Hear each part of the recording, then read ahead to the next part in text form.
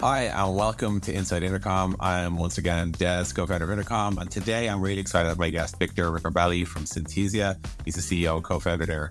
Synthesia, if you haven't heard of it, was established in 2017. It's quite literally a trailblazer in terms of generative AI and what it's going to mean for society. Lots of breakthroughs from the company, including, they kind of pioneered the sort of synthesis of video from a text. Victor, thanks so much for being with us today. It's cool to have you.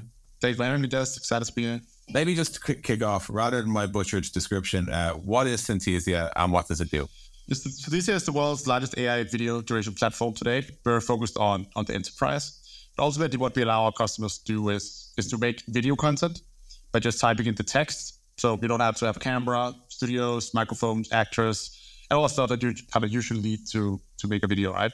That's, of course, all being powered by generative AI, where the sort of core IP at Synthesia really is around kind of avatars, which are essentially kind of photorealistic representations of real people that we can make speak by just typing the text. There's a lot of stuff that goes into that. Like the first very early versions was like, you take a video, you loop it, you change the lips. Now we can actually change kind of the entire body movements, facial expressions, making it look and feel even more real. There's a voice component to it as well, which is also a space that the last 12 months just exploded, right? We've gone from these kind of Siri, Alexa type of voices to voice that's so good that it's very, very difficult to hear that it's synthesized. So that's kind of what we offer all in one platform.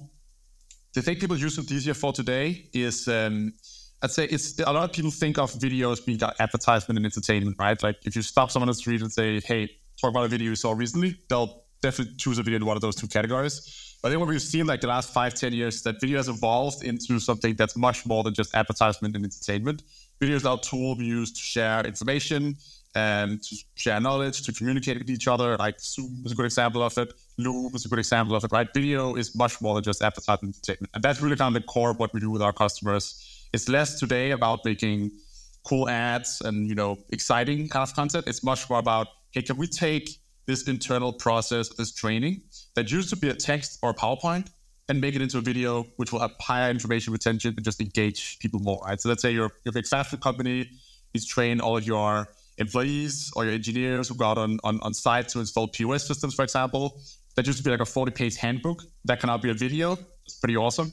Information retention is much higher, but it's not just a video. It's an AI video, which means you can work with it like a Word document, right? You can kind of open it up, you can duplicate it, you can edit it, translate it. Like it's really kind of a digital object, right? Which means the entire workflow that sits around video becomes much, much, much easier. And so that's very much what we're focused on today. But as a company, the kind of North Star for where this technology can go is, as a saying I've been talking a lot about the last many years, in the not so distant future, you're going to be able to sit down and make a Hollywood film from your desk without ever having to get up and do anything else than just use your computer, right? And I think the last year it's been wild, all the kind of breakthroughs we've seen.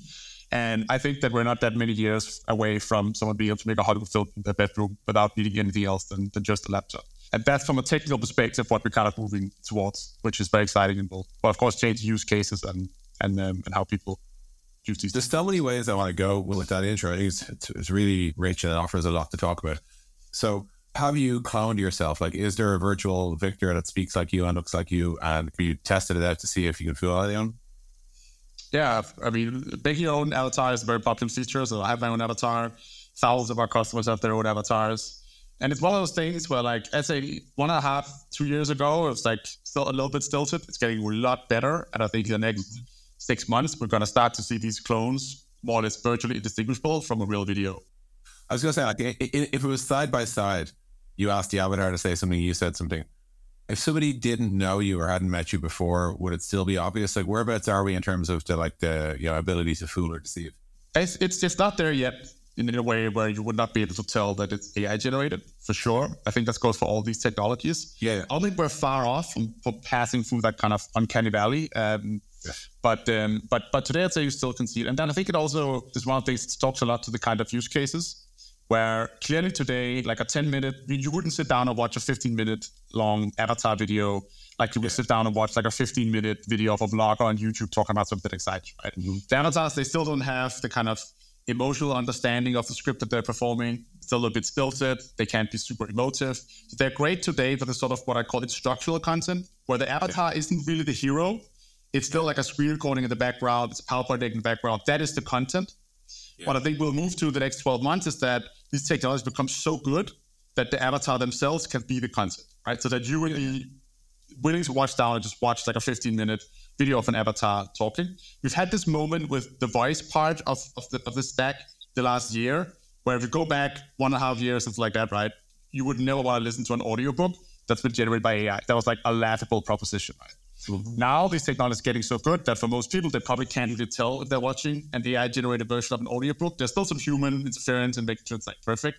But we actually get to the point now where you could be entertained by listening to a synthetic generated voice for hours on it, right? And the video side isn't really there. But once that happens, it's going to be a pivotal moment. Huge. That's the thing. I'm just tempted to say there used to be a website, and I might be just showing my age here, called Hot or Not. I feel like you could actually build Bot or Not, and it would be like literally like you could put side by sides of humans versus a bot equivalent and see if people can guess, which is just fascinating. And just one other piece on the platform. So is Synthesia just a studio, or kind of like platforms integrate with Synthesia via API to do their own generation? So today we focus mostly on the studio, which is of course very much around like generating the avatars and the voices.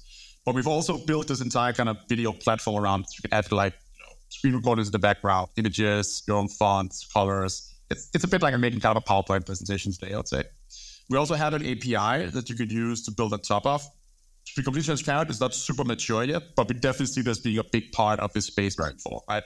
I think what you really want is once these videos become truly kind of programmable, in the sense that at more or less zero marginal cost, you could generate 100,000 or 1 million videos for each one of your customers, your employees, whatever. Then I think what we'll start to see is that a lot of the touch points that you have in your marketing automation stack, for example, or your employee experience stack today, with text-driven or emails, they'll begin to turn into videos. I think that there's still some fundamental technical issues around generating these videos at that scale. Like if you generate 100,000 MP4 files on a server somewhere, that's not a completely non-trivial cost. Mm-hmm. And it's kind of one of those things where I think it's just so early for this technology, right? And right now, the way people use it and the way most people think about these technologies is kind of like a normal video, but just the production process has become significantly easier. You don't have to film with a camera, right? But as always happens when new technologies evolve, is that they become kind of new formats, right? Like what does it mean for video?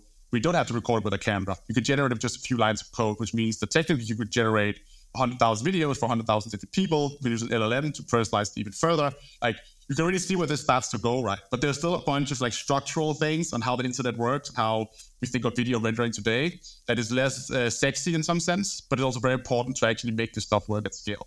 I think that is a lot of the stuff that not just we're seeing, but a lot of other folks are seeing in terms of really kind of enabling all these new cool things to happen. When you talk about the idea of like generating and then it's sitting on a server, like are we at a point where you can actually just stream it such that the video does never actually need to exist except for in the moment of consumption? Is that anytime soon? I think that it is to be part of the solution. I think probably also eventually, that's years out, but I think you will probably do part of the generation on your end. I mean, I think if you look at like web technologies and the way, the way we make websites today is very different from we made websites like 20 years ago. We'll probably see a lot of the same sort of ideas and concepts translate into how we do video rendering. I think you could even challenge if, like, especially when we're doing around these avatars, right? Is that even going to be, are we going to be thinking of that as video in 5 years' time? Or is it going to be something new? It's like a video you could just interact with, kind of like you interact with. ChatGPT is not a Word document, right? Yeah. That's a living and breathing thing. You ask it something, it comes back to something for you.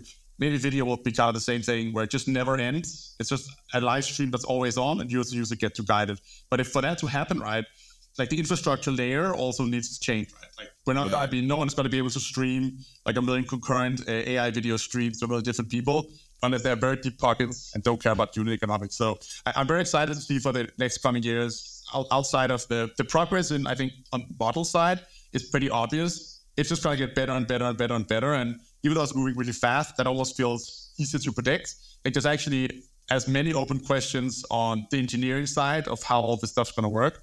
And I'm really excited to see how that's going to pan out in a couple of years. What comes to mind is like, are you going to end up recreating like Flash, like, or like massive macromedia things where like, there's going to be like a new type of like video unit that you embed in HTML that consumes a specific set of Synthesia instructions to to effectively client-side render a video like that, which obviously will have all sorts of downsides, blah, blah, blah. But like I can imagine, like on one hand, it won't become a part of like HTML6, like Synthesia won't be able to dominate that, but there might end up having to be a like an open video description format working group who agrees on like what the syntax is for generating a video, etc. But like it's a fascinating journey to be on. I mean, we take a lot of inspiration from. I mean, obviously, like Flash is obviously is like is in some ways a very successful story, right? But in other ways, of course, like technology that became redundant. But I think there's something really interesting about those early days of the internet, right? Where people were also just extremely creative, extremely experimental, and very, very driven to like, what can we do that's new, right? Like, we don't just want to read like an HTML page with a bunch of text on it. Like, there's got to be something more that we could do with it, right? And I would even go as far as say, early iterations of Flash and those type of web technologies are actually very present of like how we now render like boring B2B apps, right? Like a lot of the methodologies that was developed back then eventually then became just the de facto way of building web applications. And I think we'll see the same thing here. I think I hope the timeline's going to be a little bit more accelerated than, going from the 90s all the way up to like the 20s today, which is the default. Like, I think it's one of those areas where looking at history, it's very, very useful, right? Because of course it's different, but in many ways the same thing we're trying to change it. Right? It was just back then it was about serving like text and like very basic, shape objects and things like that. It's completely trivial today. Now it has like a different prefix. But ultimately, a lot of the problems and opportunities, I think it's got to be. I think that's totally correct. Like, I think we needed Flash as a web community to let us see what was possible and experiment with what we wanted to do. We needed to break out of the freedom of like markup languages, which at the time was pretty limited to tables and like headings and shit. And then Flash showed us what we wanted to do. And then like, CSS3 and like, JavaScript, the early JavaScript libraries like Scriptaculous and all those sort of things started to show us what actually was possible. And then we have effectively got to where we wanted to get to in a far more accessible way. But I think Flash is a huge part of the story that gets like kind of looked down on, even though I think it was the sort of the creative melting pot for so much of this. Okay, here's the question I wanted to ask you about 7 minutes ago. Where did you get the idea from? Tell me about the early days. So the spark was kind of in 2016. I'm from Denmark. Grew up in Copenhagen, moved to London in 2016. I knew I wanted to build a company. I didn't know exactly what I wanted to do, but I knew I didn't want to do like B2B SaaS. But I kind of ended up doing that. But it's okay, you can criticize it, fine. I wanted to do something with emerging tech, right? So at that point, I was VR, AR, which had a big cycle going on there. But of course, AI was sort of underlying part of that, as in like a lot of the advancements in computer vision, make Oculus work, and so on and so forth. So I spent a year in London working on VR, AR, and kind of figured out that even though I love the tech, I still do today, just didn't feel like the market really was there. But I met a lot of interesting people, among them my today co-founder, Professor Matthias Niester, who had done a paper called Face to Face. He was an associate professor at Stanford.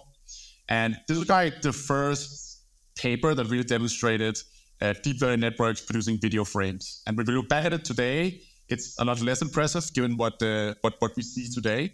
But I remember seeing that the first time, just like, holy F, this is going to change everything we know about media production. And I just felt like, you look at this today and you extrapolate that like 5-10 years out in the future, we're going to end up at a point where it's going to be as easy to make that Hollywood film behind your desk as it is today to write a book and publish it to the world, or make a chart-topping song by using synthesizers and samples. Like, that is the way the world's going to go, right? And so we started to shape a thesis around that. Initially, I think Matthias, like, not super interested in starting a company. Most people who came to him at that time was like, hey, let's take this tech, let's build like a funny Snapchat filter, mobile app thingy that, we'll get millions of people to use it, we'll sell it to Facebook, Google. And a lot of people did that and were successful with it. But I think we both felt like there is something much, much bigger here than just like a funny Snapchat filter, right? That was kind of the initial starting point. It was very painful to raise all the first rounds of funding. Generative AI was definitely not as hard as it is today. But we managed to do it. And then the first thing we built was this kind of AI video dubbing product, which actually just had a big moment like recently, because now the tech's good enough for it to actually work. We tried to do it back then, where the idea was like, give me a video, a normal video, and I'll translate it to a different language by changing the lip shapes and inserting a new voiceover track. We tried to sell it to like Hollywood studios, advertising agencies, basically people who are professional video producers. And it wasn't a disaster. We got some cool stuff done, did a bunch of celebrity things, which definitely helped position the company. But it was just pretty obvious that this was not going to be a really big business. There's not going to be a really impactful business. This is at max going to be like a cool visual effects kind of studio with a proprietary technology. Because we're just solving like a very small part of a much bigger problem. An advertising agency is mainly concerned with how do we lock down the celebrity talent? How do we get the client to agree to our pitch?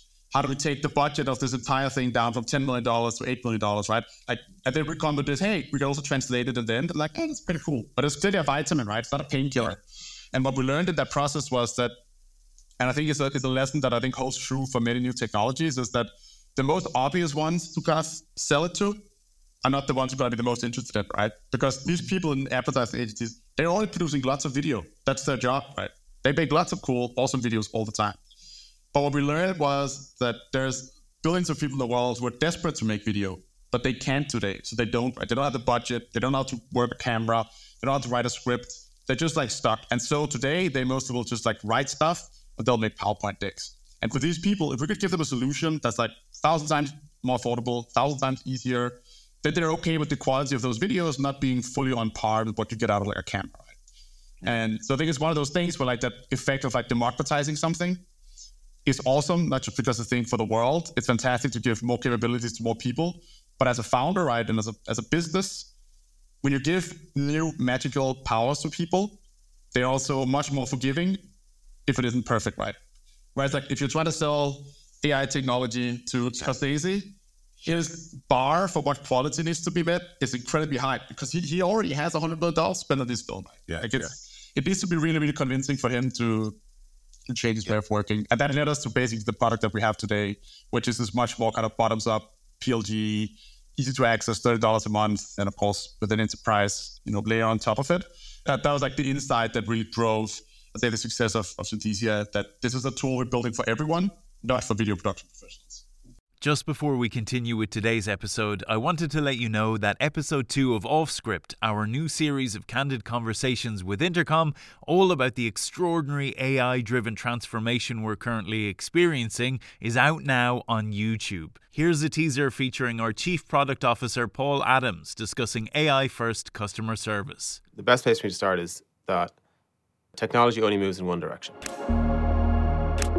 Once you go through these before-after moments, you never go back. AI has clearly already shown us that it can help in transformational ways. It has given us a new way to do customer service, and that new way is AI first. The business that provides incredible customer service is the business that will win. And the earlier that people lean into this completely new mindset, the earlier they can deliver this incredible holy grail type of customer experience. It's a huge opportunity for businesses to literally change how people think about them. It's just a matter of time. That's all to come on episode 2 of Off Script. You can watch it on Intercom's YouTube channel right now, and we'll bring you audio versions of the episodes right here. Now, back to today's episode. When I look at what, there's sort of two revolutions I sort of see inside Synthesia. One is the obvious one, which is I think you're changing the nature of what video might be in the sense of it being never ending, or I could imagine a world where you could also see a video from multiple different angles. It doesn't have to end. You can be interactive. You can say things and the video can react. You can ask the virtual trainer is teaching you a question and they can generate the answer, which no one has asked that question before. And I can imagine all of those ways. So that's one whole big bucket of innovation. There is another one for me, which is, I think you've shown me demos of what Synthesia could do for, say, Intercom, where it's hey, given a help center article, it could produce a perfectly rendered video of somebody explaining the thing to you, augmented by visuals of the screenshots that are in the help center, etc. And what I realized there is there's another innovation, which is you're making all content multimodal in a sense. So, the idea that I'm writing a blog post is no longer set in stone. I am writing using words, but I just as easily could click a button and have me performing that blog post, illustrated by the graphics, etc. I think so this idea of going from interspersing between text and video, in either direction, so you can target both types of learning. You can target somebody wants to read something on their phone at night, somebody wants to play a clip in front of 40 people to train them on the new feature or whatever. All of these things are interchangeable now. They're not different formats. It's just different renderings of the same content. That feels like another area where like what is a content management system in this world needs to change, et cetera, right? What is the native source of content? When you're working in your day-to-day job, assuming you agree with the hypothesis there's two big innovations here, which one do you spend your time thinking about more? Is it like the future of video, or is it the future of what content can be? So we totally share that idea. And I think what's exciting about this space and, the tech we're building is that like our kind of internal innovation focuses very much on kind of like actually generating the video, right? Which is of course a very important part of making all this stuff work. But there's so many false multipliers to this, right? LLMs being a very obvious one, right? Where combining all these different technologies together is actually what creates this like entirely new type of product, entirely new type of media format. So we have this internal track. We actually just today released what we call our AI video assistant, which is like, give me a link somewhere on the internet or upload a PDF document, and we will write the script for you around that link or that PDF document. We give us an objective for it. We also like give you a kind of rudimentary design of what the scenes could look like. Maybe you want a bullet point on a background image that's kind of relevant to what you're talking about. And it essentially enables you as a user to kind of be an editor instead of having to come up with something from scratch, right? Like here's 80% of the thing. It's probably not perfect. Maybe there's some hallucinations in there. Maybe you want to change the visuals. But here's like a starting ground for you to just make something awesome out of, right? And even just that is like incredibly powerful. But the way I really think about this stuff is that for us, like the text is the prime of everything that we do, right? So from just a piece of text, I want to be able to, in the not too distant future, to just like, here's a blog article that Des wrote. We know like the style of Intercom in terms of like visually how you present yourself, your tone of voice, where we have your logo, your colors, and so on and so forth. So like you just write the blog article, we will take that, we'll turn it into kind of like video language, we'll do everything in your brand, in your colors. It's just like ready to go, or maybe 80-90% ready to go, and you can edit it. And that's going to be so incredibly powerful, right? And I think that part of this process is equally as important as generating the content if we want to basically enable all the world's information to be available in video or audio for that matter, right? The second part of it, though, is one where internally we don't feel the need there to innovate from 0 to 1. We work with existing APIs, open source stuff. That's not an area we want to be the best in the world at. But it's incredibly important in terms of, it's like this thing of enabling anyone to be a video producer, right? It's not just type some text, I'll give you, avatar in the middle of the screen. Like most people, if you just start with the script, like if you went out and asked 30 people on the street, hey, could you sit down and write like a 5-minute script of a video? Most people would like have no clue where to go, right? Most people today are not even great writers. Turning script writers is hard. But what we see is that each part of this process, like writing the script, using the camera, doing some post-production, sharing it, all that stuff can be aided by AI in different ways, right? And that's the really exciting thing. And also why I think we're just so early. Like, yeah, in 5 years' time, it's going to be all these technologies in combination with one another that's going to have such a profound impact on the world. It's like the mobile revolution, right? Yeah, it was of course mobiles and smartphones, but also like Stripe. Well, all of a sudden you can build an app and say, have payments on it in like 24 hours. That's a huge impact. And then you combine it with like all those stuff. So zooming in on the video for one piece, I think that like a lot of folks get instantly, and I think validly concerned with is like, if we can generate video, how do we know it's real? And we already have this problem in text. Like, ChatGPT can now spit out some of the world's worst blog posts, and we can produce millions and millions of blogs. There are already literally people posting about how they've like used ChatGPT to clone their competitors' blogs and steal all their traffic and all those sort of like shady or lowbrow type of use cases. How do you think about like everything from like deep fake through to like just Synthesia being used for like spammy or even like nefarious uses? I think it's a very real fear. It's already happening and it's going to get worse over time. I think I hope that's everyone's baseline position when you talk about this stuff. Like there's just no doubt that this is powerful technology and it will be misused. I think there's a few things we got to latch onto here. I think first and foremost, I think companies have a huge responsibility to make sure that technology isn't used for bad. That looks different for every different company. For us, we do very heavy content moderation, and we have a strict kind of KYC style process. You want to create an avatar of yourself, which means you cannot just deepfake anyone, which is very important to us. But I think they look different for every company, right? So I think that's for me is another starting point. I think if we go back and look at history, though, in some ways we always feel like this is like fundamentally new. I think that's a lot of what we've seen with the AI debate in last year. It's like, this is fundamentally new. This could fundamentally alter the shape of the world. And that's probably correct. But we always think like that, right? Like when the first cars were introduced, the internet, the smartphone, and we got both right and wrong in the sense that all the technologies have had absolutely insane impacts on the world, but we've managed it, right?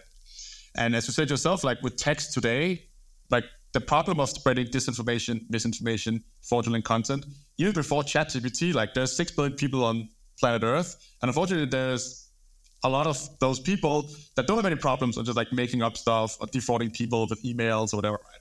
And same thing with photos, like we've had Photoshop now for 15, 20 years. You can Photoshop almost any image you want, and that's a big problem today. But I think we as humanity has just kind of learned that, and I'm saying this knowing very well, of course, not everyone can spot a Photoshop image, but most of us have this sort of skepticism if we see something that's too good to be true, right? Yeah, especially image and text. And that's going to have to translate into video, into video as well. But it is going to be a problem, right? I think there's no doubt about that. Does the concept of regulation scare you? Like, I say scare because I think oftentimes these rules can be written by folks who don't really understand what they're regulating or they don't understand the capabilities. Has it come up yet in your business, or is it something you're kind of keeping an eye on? I have spent like quite a lot of time with regulators in the EU, UK, and a little bit in the US as well. And I am actually pro-regulation. I think, as I said, these are powerful technologies. We need to make sure there's the right guardrails around it. And I think we also should make sure that we don't have this kind of competitive race to the bottom where there's like less and less safety. It gives you more and more growth. I think that is to some extent the mechanic we can see play out already today. Like no content moderation is a fantastic growth strategy if you're doing anything to do with images, videos, text, right? Like, I would say in our business, like not validating who's sending emails is a great growth strategy for like 2 months. You know? Exactly. I think though what I think is the wrong way of approaching it is, focus on specific algorithms, flops, model sizes. That just doesn't make sense to me. I think that's kind of like just this like lash out because we're kind of panicking as like, we want to regulate like AI, but it's not really AI we want to regulate, right? We want to make sure that we reduce the amount of harmful outcomes of these technologies. And most of those harmful outcomes are not like net new things, right? It's already illegal today to impersonate someone by faking an email, for example. Yeah. Most of the things you can do with this, it's illegal to defraud people. Like, we need to make sure that these technologies and the laws that we have around regulating, reducing these outcomes we want are right for the age of AI, right? But we should focus on the outcomes, like focusing on like model sizes and all. I think it's just a waste of time, right?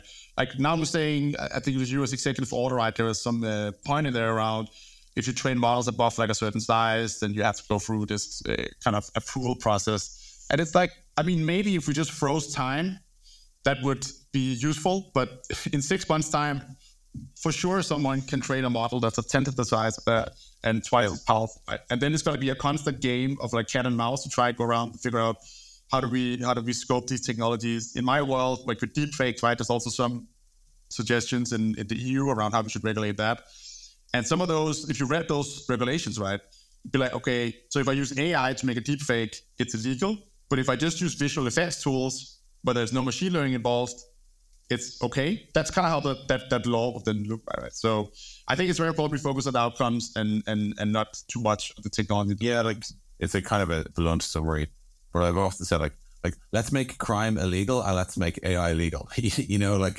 A lot of technology generally tends to make it very easy to do something at scale. Whether it's send a million emails, it's harder than writing a million like written letters or whatever, right? Like technology just generally tends to like unlock scaling potential for things, but it's already illegal to commit fraud. And if you can commit fraud 10 times as fast, you should go to jail for 10 times as long or whatever. I just think it's important that we understand like what we're actually prosecuting here, because it's not like, oh no, you used AI. It's, oh no, you committed fraud or you deceived or impersonated or whatever. On a lighter topic, outside of your own world, which is granted like one of the probably more exciting areas of AI, what other AI areas are you excited by? What products do you use and like? I think this last 12 months have just been a flurry of amazingly cool demos. I've tried a lot of them.